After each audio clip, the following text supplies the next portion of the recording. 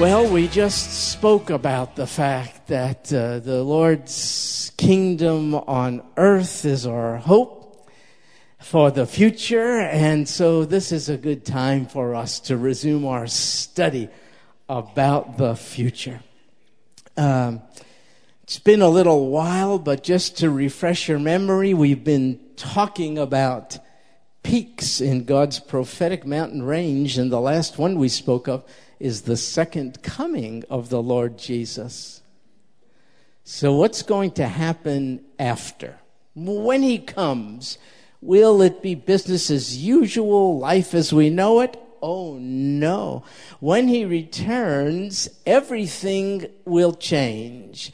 But when he returns, everything will change for the good.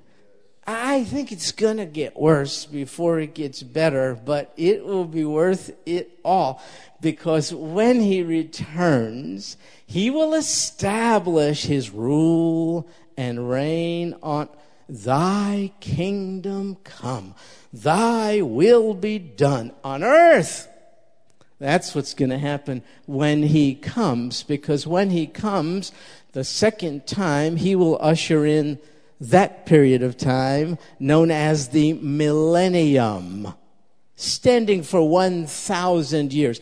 And it's that period of time that we will begin to speak about tonight.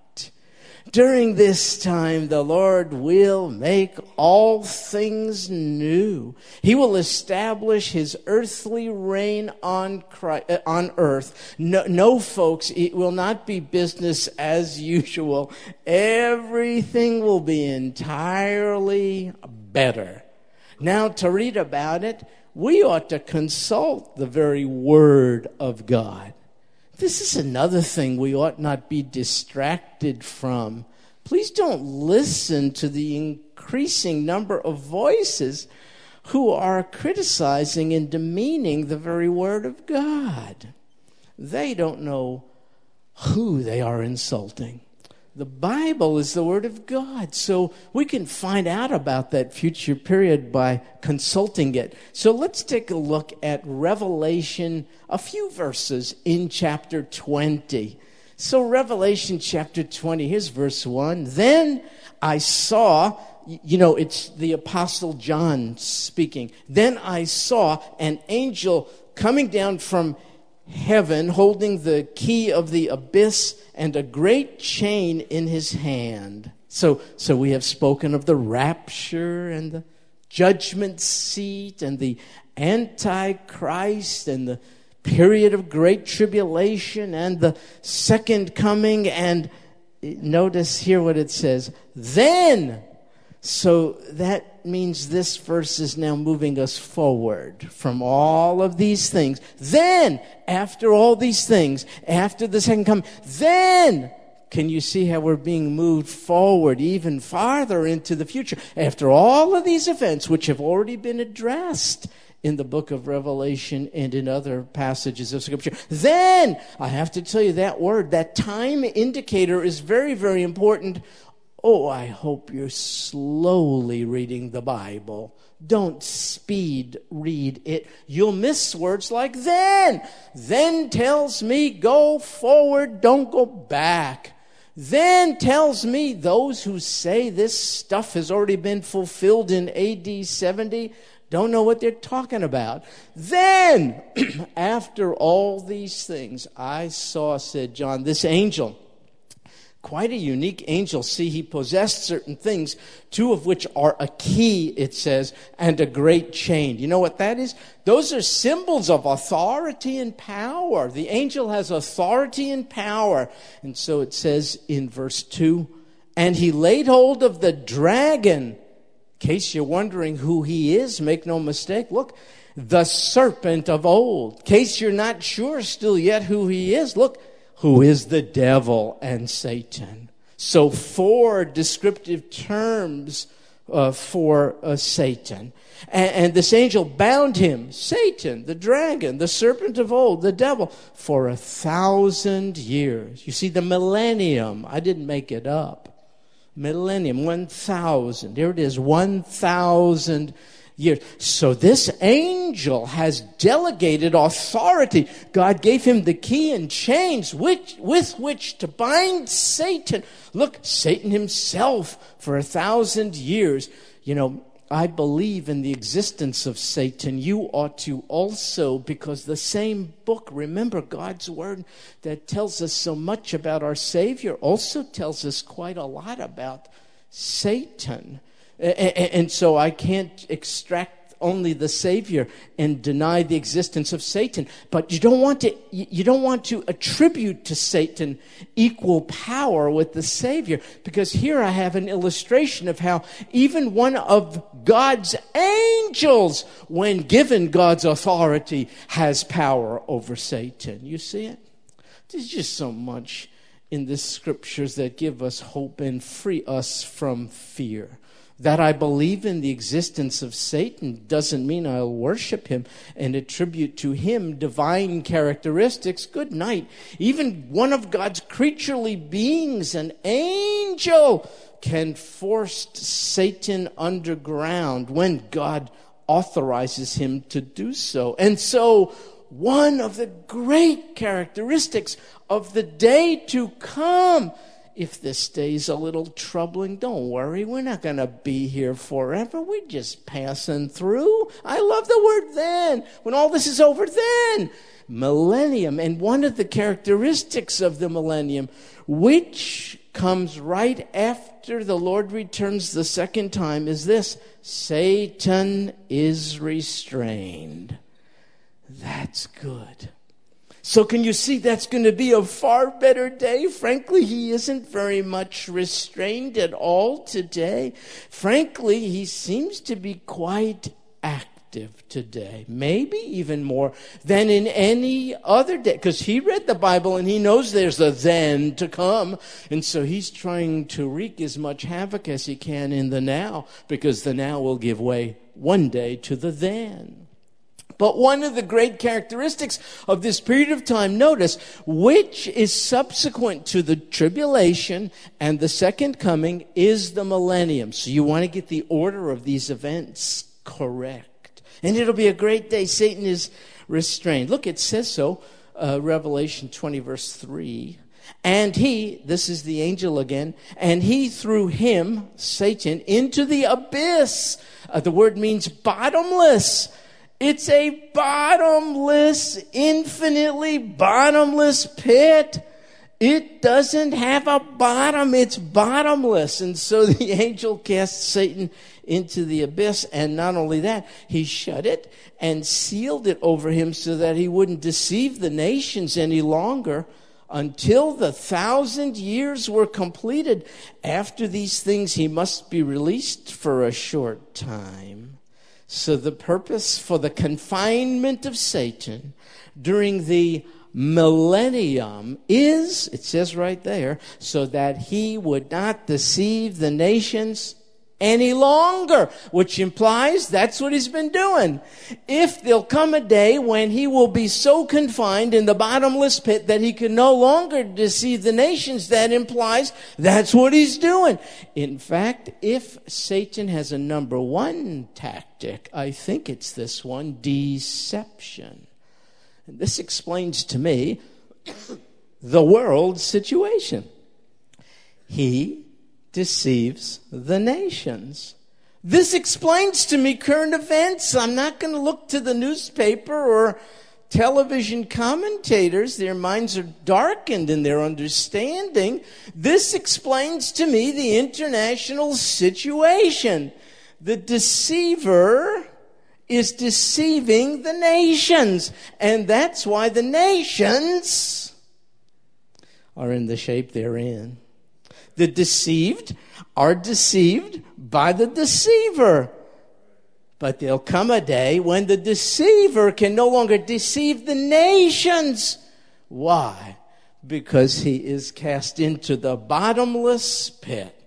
And so it says in the next verse, Revelation 20, verse 4, then I saw you understand, John is seeing this in a vision. Then I saw thrones, and they sat on them, and judgment was given to them. Hey, if you're like me and you're reading slowly, you see the they, you see the them. The immediate question that comes to mind is, who is the they? Who is the them? Well, there's an answer. Who are these who John saw in his vision seated on the thrones and to whom authority to judge was given? Well, a good hint in reading the Bible is to use the Bible to comment on itself. So doing that, let me share with you 1 Corinthians chapter 6, verse 2. Or do you not know that the saints will judge the world? Now I have an answer to my question. Who is the they seated on the thrones and with authority to judge? The ones John saw and which he said he saw in Revelation 20? Well, using the Bible as a commentary, it's the saints. Don't misunderstand. Those are not people who other people bestow sainthood on. Who has a right to do that? Give me a break. The word means sanctified, separated, set apart, holy ones. In other words, Christians set apart for the special purpose of glorifying God. So, can you handle this? It's us on these thrones who are judging with delegated authority. Wow, that is so cool.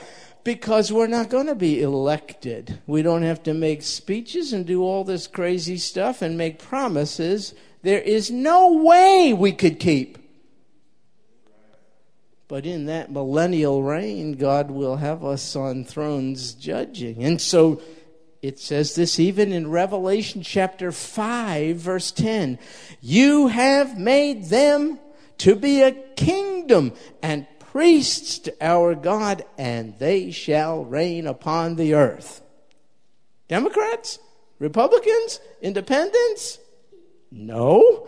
They, the saints, believers, followers of the King, shall reign upon the earth. I know the now is a bit distressing and distracting, so thank God for the then. I can get through the now, so could you, because I know the now is going to give way to the then. Just hang in there. All suffering seems for the moment to be painful rather than pleasant, but later it yields the peaceful fruit of righteousness to those who have submitted to it. Hang in there, my fellow Christians. Nobody's calling the shots except our Abba Father. Relax. The now is going to give way to the then. This is not the time for Christians to walk around looking gloomy.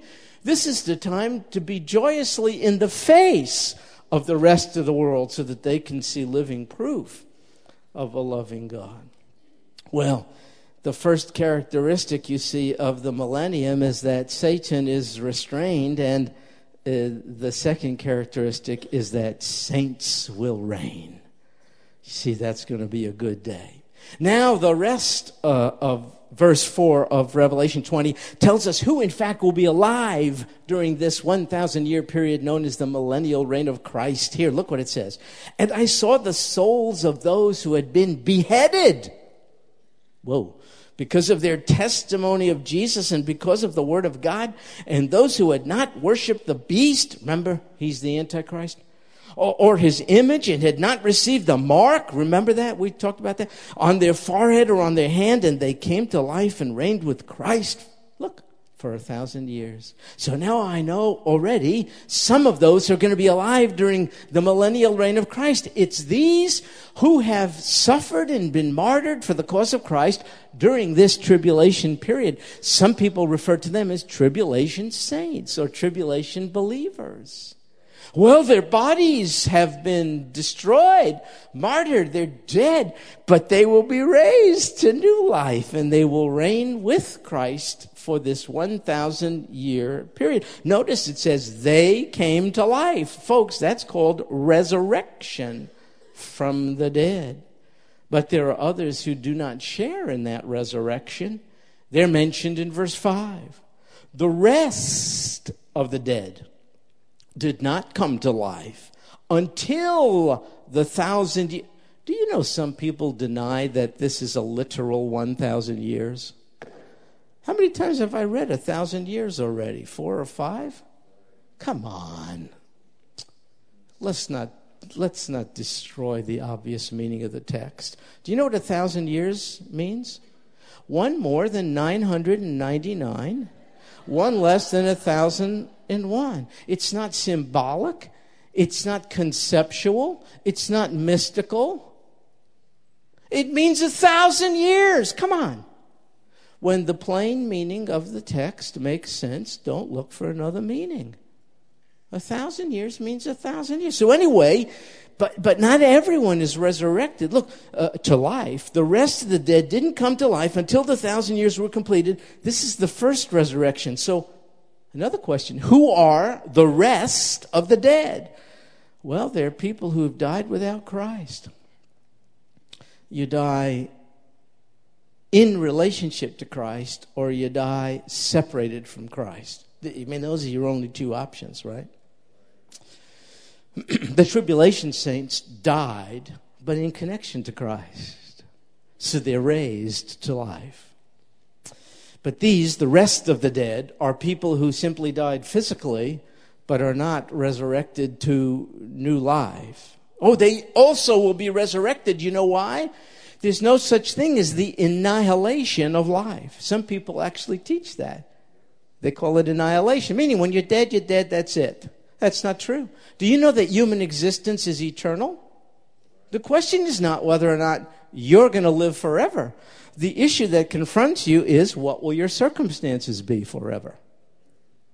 If you remain a rejecter of Christ here, he will allow you to be separated from him then and forevermore. If you're bound to Christ by your faith in what he has done for you, then you will be bound to him blissfully forevermore. That's the way it is. So these people also who have died apart from Christ will be resurrected, but the resurrection will not be the same. There are two resurrections to come, a first resurrection and a second resurrection. So the first resurrection involves believers and is a resurrection to life. The second resurrection involves non-believers and is a resurrection to judgment. Believers are resurrected first. It's called the first resurrection. That's what John told us about in verse 5. This is the first resurrection. Non-believers are resurrected second. It's called the second resurrection. And the two resurrections are separated by 1,000 years. At the beginning of the millennium, the tribulation saints are raised to new life, and they live during this earthly reign of Christ. At the end of the millennium, we'll talk about it, great white throne judgment. Unsaved people are raised to stand before the judge of all the world.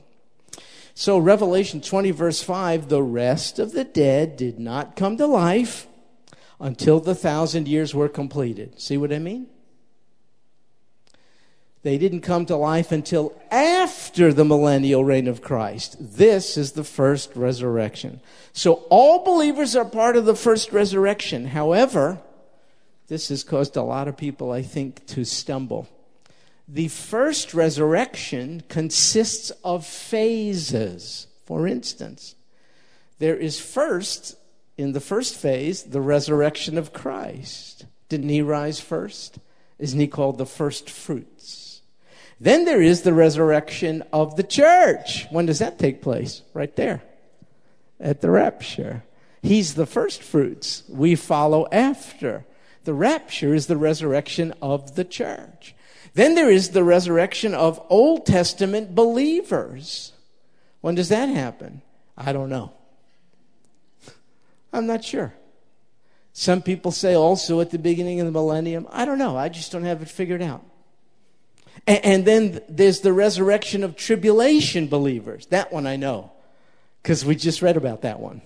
You see? So you see these phases of the first resurrection, but it's all part of the first resurrection, and the first resurrection only involves believers, and it's really a good thing, because all believers, Old Testament, church age, tribulation age, are raised to new life in Christ. So, All those who are part of the first resurrection will be forever blessed. But it says this, Revelation 20, verse 6. Look, blessed and holy is the one who has a part in the first resurrection. Now, you may not understand this fully. Go to our website and listen to this message again, because I confuse myself most of the time. So you sort through it again. It's a little complicated, but don't miss this. If you're a believer, you're part of the first resurrection. And that's a good thing. Blessed and holy is the one who has a part in the first resurrection. Over these, the second death. Oh boy, I know this is a little deep water, isn't it? You got the first resurrection and the second. You got the first death, second death. It's not that bad.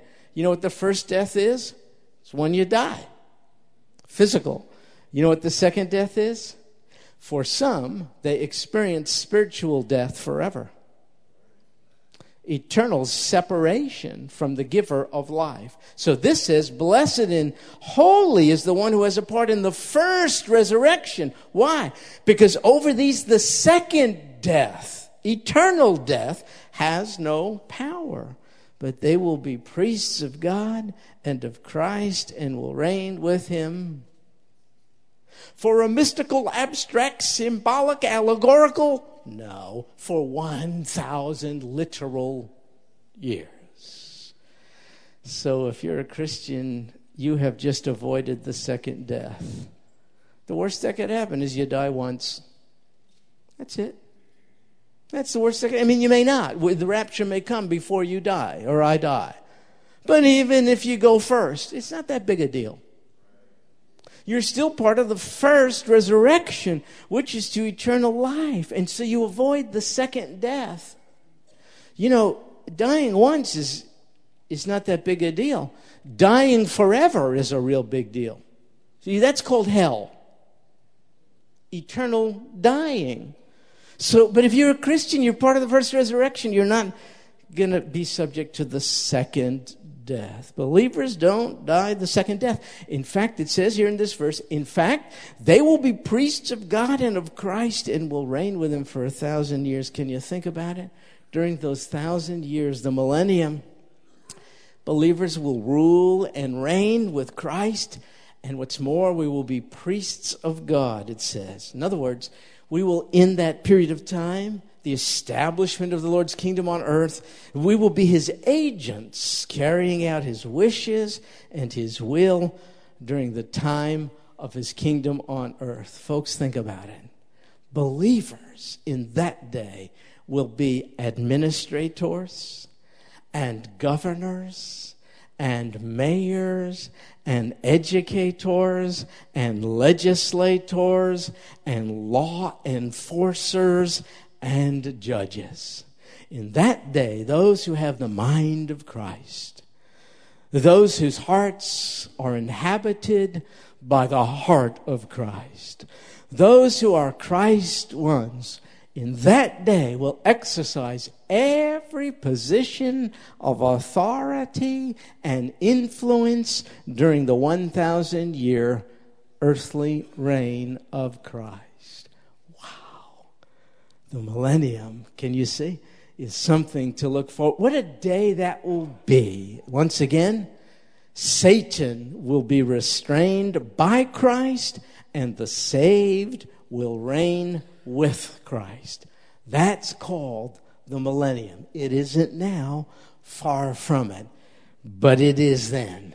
And so this wonderful 1,000-year earthly millennial reign of Christ really is our hope.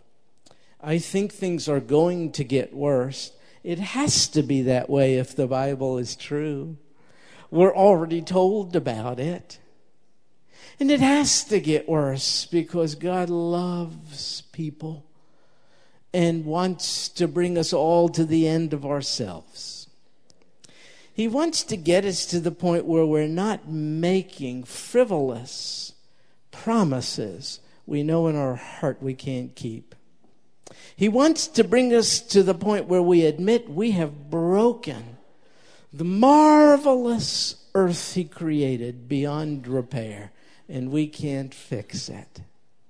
He wants to empty us of self-reliance and self-confidence and self-dependence, all of the virtues of our present day, which are really vices and not virtues at all.